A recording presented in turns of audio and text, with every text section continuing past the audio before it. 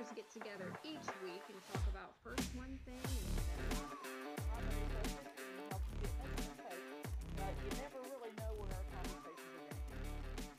Welcome back. My name is Karen, and I'm joined by my sisters Delina and Shalon. And today we are talking about women and heart health. Over 60 million women in the United States, or approximately 44% of women, are living with some form of heart disease. Heart disease is the leading cause of death for women in the United States, and it didn't used to be. And it can affect you at any age. In 2020, it was responsible for the deaths of over 300,000 women, and that comes out to be about 1 in every 5 female deaths. Only about half of women in the United States know that heart disease is the number one killer of women. And another sad thing is it's preventable. Most of it is, yeah. There are some genetic factors that relate to heart disease in anybody, men or women. Things like that can happen that can lead to heart disease. Yeah. Risk factors like heart disease risk factors. We've got diabetes, emotional stress and depression, smoking, inactivity, menopause, pregnancy complications, family history, inflammatory diseases. There are all kinds of things that can lead to heart disease. So it's important to know what they are and to know if you have any of those risk factors. One of the things when I was doing a little bit of research on this topic that I found was that women also face specific factors relating to reproductive health and pregnancy, meaning our ovaries, uterus, and estrogen. But if you have a period before the age of 11, or if you have early menopause before the age of 40, you are at higher risk for heart disease. Oh, I didn't even know that. I was 11 when I had my first period, and I had symptoms of menopause starting when I was 35. Diabetes during pregnancy, check, I had that. Preterm delivery, check, I had that with all 3 of my kids. Delivery of a low birth weight or high birth weight infant, check both of those because my first 2 were over 9 pounds and my youngest one was low birth weight, but she was born extremely early. How many weeks was she born? 28. Oh my gosh. I don't think I knew it was that early. Yeah, she was 28 weeks and 5 days. Yeah, she's actually a miracle child walking around. No wonder she's a strong fighter these days. Yeah. So is there anything about women and heart disease that scares either one of you guys? Well, I mean, I think all of us are probably most likely going to have some type of something with our hearts because, first of all, it's in the family, so it's genetics. Karen, you and I both have diabetes type 1. Yeah. That's a risk factor there. And I'm overweight. I've been overweight like my entire life. I am now. And I'm inactive right now. So, I mean, and I'm limited. You know, I wonder exactly how much genetics plays a role in it because the people in our family that have had heart problems, they never ate properly. They never exercised. Yeah. So how much of it was genetic and how much of it was lifestyle because they drank, they smoke? Exactly. I think that the heart disease that our family faces is because of lifestyle. Granted, with the diabetes, you are a higher risk of having heart disease, but again, lifestyle.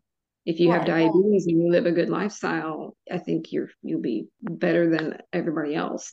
You got to maintain that. This is true. Your lifestyle definitely is a big factor in keeping it away. So even if you do have these risk factors going on, you can help keep it away by having a healthier lifestyle. But if you have genetic factors, you still eventually may get there. I mean, our grandmother, she never drank, she didn't smoke, she didn't do any of that stuff.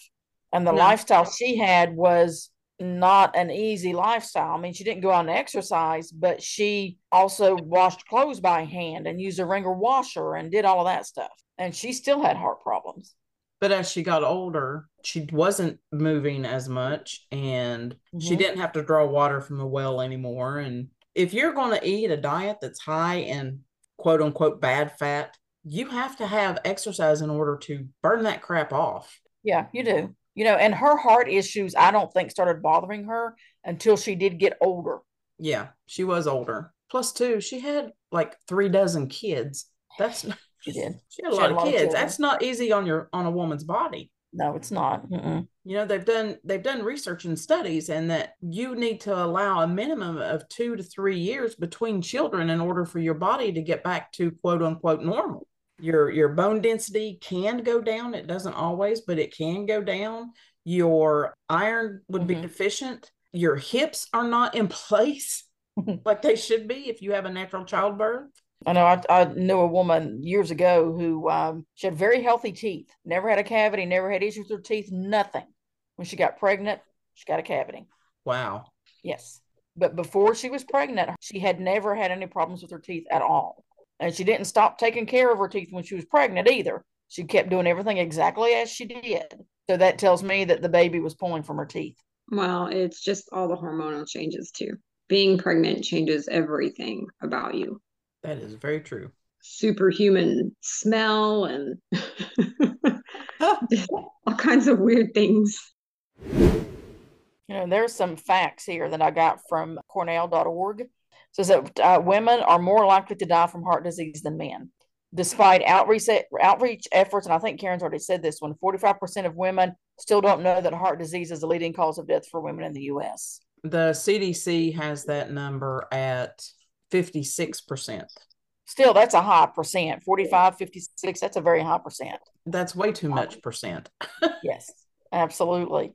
Women are less inclined to call 911 when they believe they may be experiencing a heart attack symptoms. Cardiovascular disease complicates up to 4% of pregnancies, and that number has been increasing. Women's heart attack symptoms are different from men's. 40% of women having heart attacks experience no chest pain.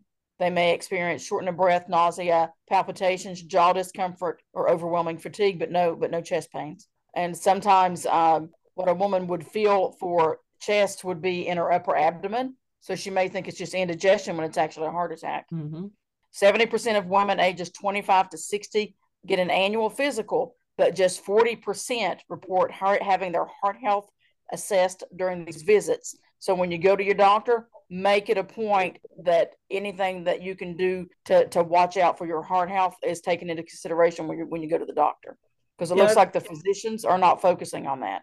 Well, that's a good point to bring up, and it's whether or not your insurance will cover it. Well, insurance is a big part of that. So that may be something that women need to start fighting for, is getting insurance companies to cover the same things for us they do for men. Well, when you go to the doctor and they're going to assess your cardiovascular state, they're going to listen to your heart, they're going to listen to your lungs, they'll run lab work. What you need to have done is an EKG. Yes. That is not a standard for a yearly physical, not even for men. I've had them done, but only because I was going to have surgery at a hospital. Yeah, now they'll do it before surgery. But if you're going for a standard yearly physical exam, an EKG is not part of it. Like Shalon said, unless you've had a previous heart thing going on. Or you've currently got symptoms.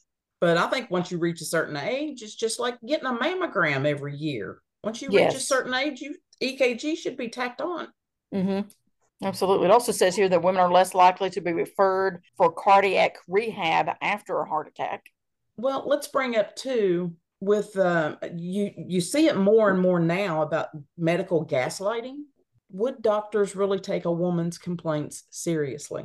And yeah, that's a good point to make. Because doctors do not want to take you serious when you're talking about period pain. Yeah.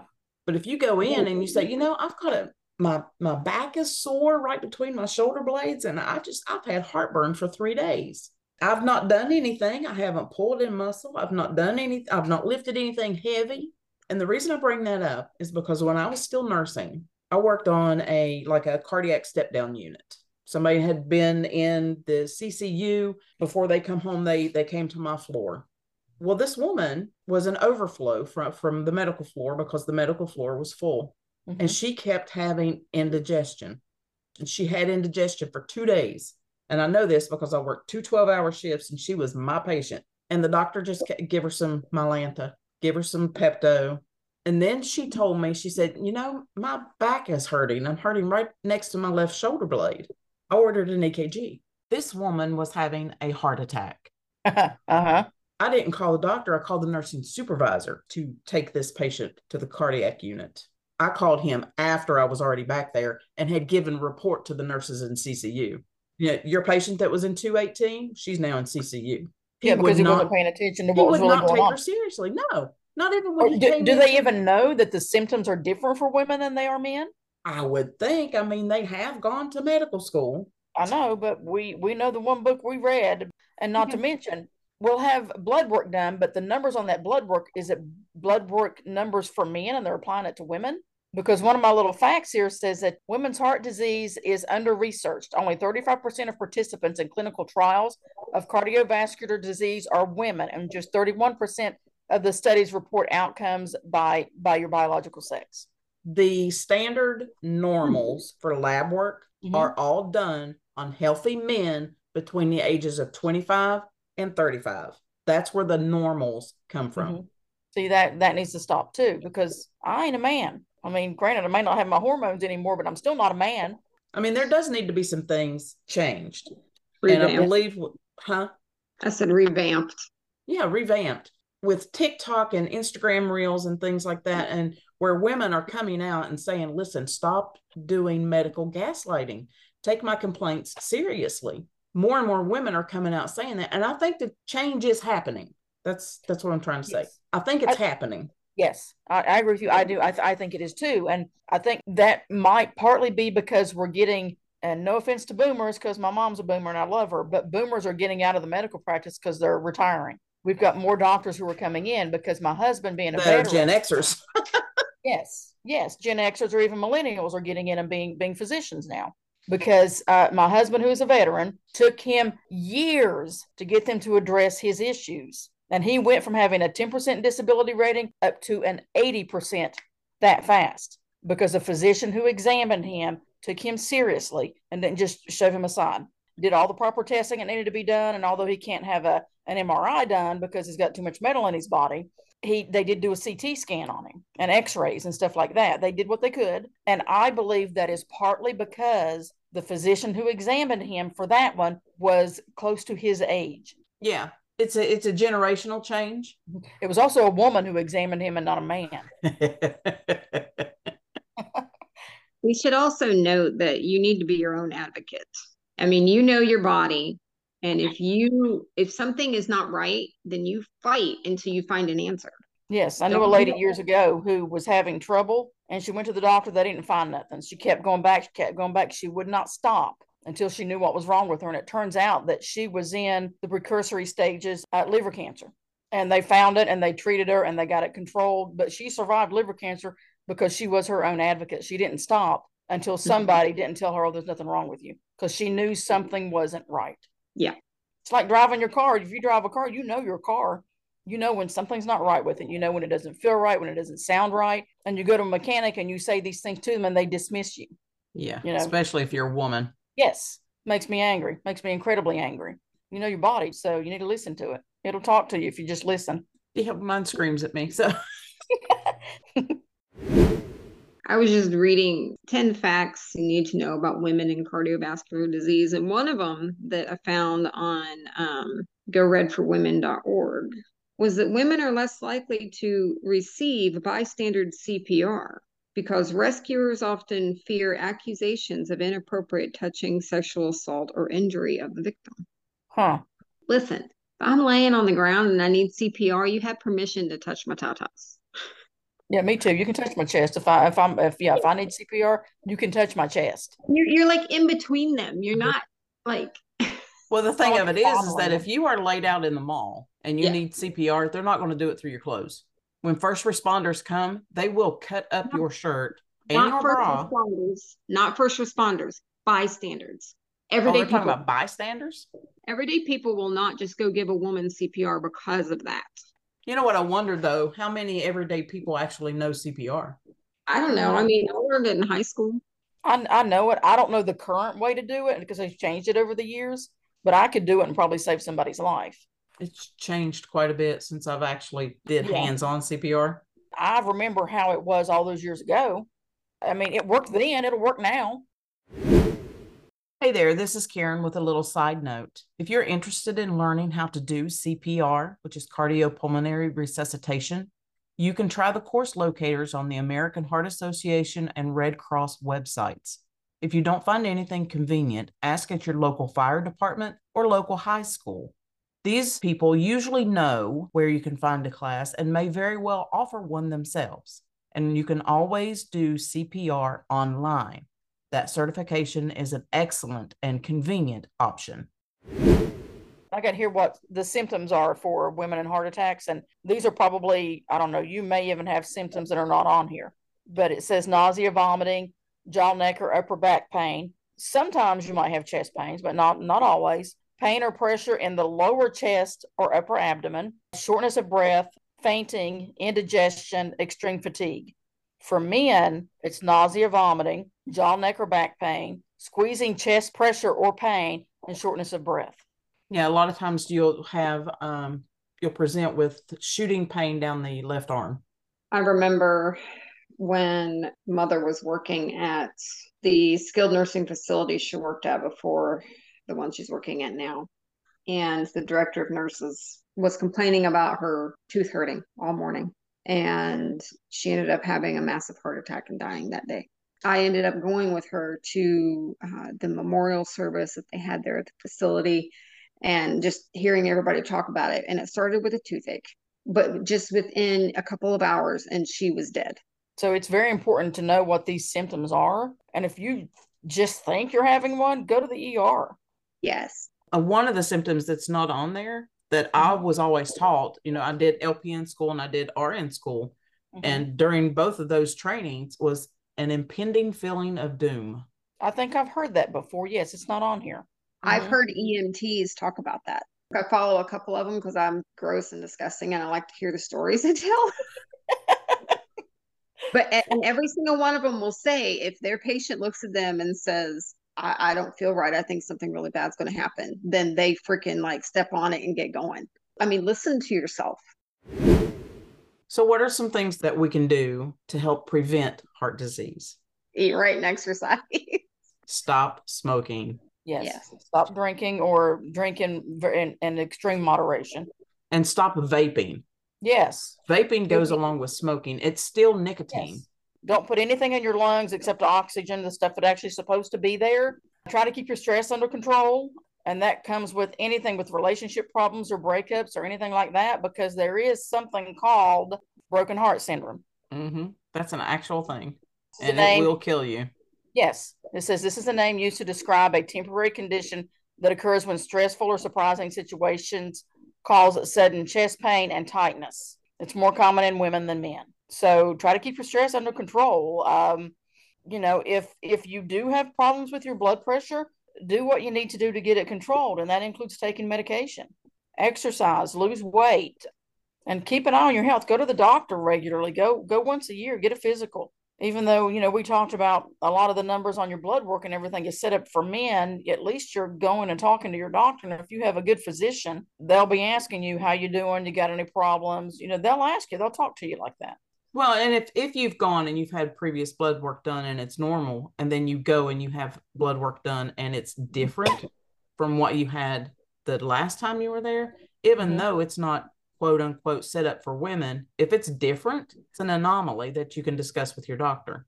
Now, if you can learn about your family history to know if you might have some type of genetic predisposition for it, and if you do, I mean, that doesn't mean it's a death sentence. It just means that you do need to make for sure that you're doing things to help keep yourself healthy. Extra careful. Yeah. You have a heart murmur. I do. It's a very slight one. It was diagnosed by my gynecologist when I was living in Florida. Dee Dee came home and said that, and I said, where did she have that stethoscope? Because she did. She listened to it and she goes, you have a heart murmur? And I said, no. She goes, no, you have a heart murmur. And I was like, oh, well, nobody's ever told me that before. Yeah, if you have a heart murmur and you have to have anything dental done, they'll put you on antibiotics before they do it. And if they don't, they should. When I went to see my primary shortly after that, I mentioned it to him and he listened to it and he couldn't hear it. And he says, lay on your left shoulder. Then he listened to it. That was the only way that we could hear it with mother's stethoscope, was having you lay on the kitchen floor on your left side. Yes. My primary said that, well, your gynecologist must have a very good stethoscope. Because he said you can't hear it unless you lay on your left side. He said, unless you've got like a multi-$100 stethoscope, you're not going to be able to hear your heart murmur unless you lay on your left side, because it's a very faint one. Yeah, I was getting ready to say, if you ever have to go to the doctor and you've been really, really tired, they'll be able to hear it. Okay. They can hear mine that way. I wonder if I have one undiagnosed. I don't know. You might. Maybe. I don't know. So both of you have it. Well, the primary told me, he said, it's so slight. He said, you're probably never going to have trouble out of it. He said, when you get older, you might, but he said, I wouldn't worry too much about it right now. Alrighty, that wraps up this episode of Sister Sharpens Sister. If you enjoyed this episode, please invite your family and friends to listen and leave us a review. And join the conversation by sending us an email to sharpsistertrio@gmail.com. We appreciate all of you for listening, and hopefully you will join us next time. Talk to you later. Bye. That's all, folks.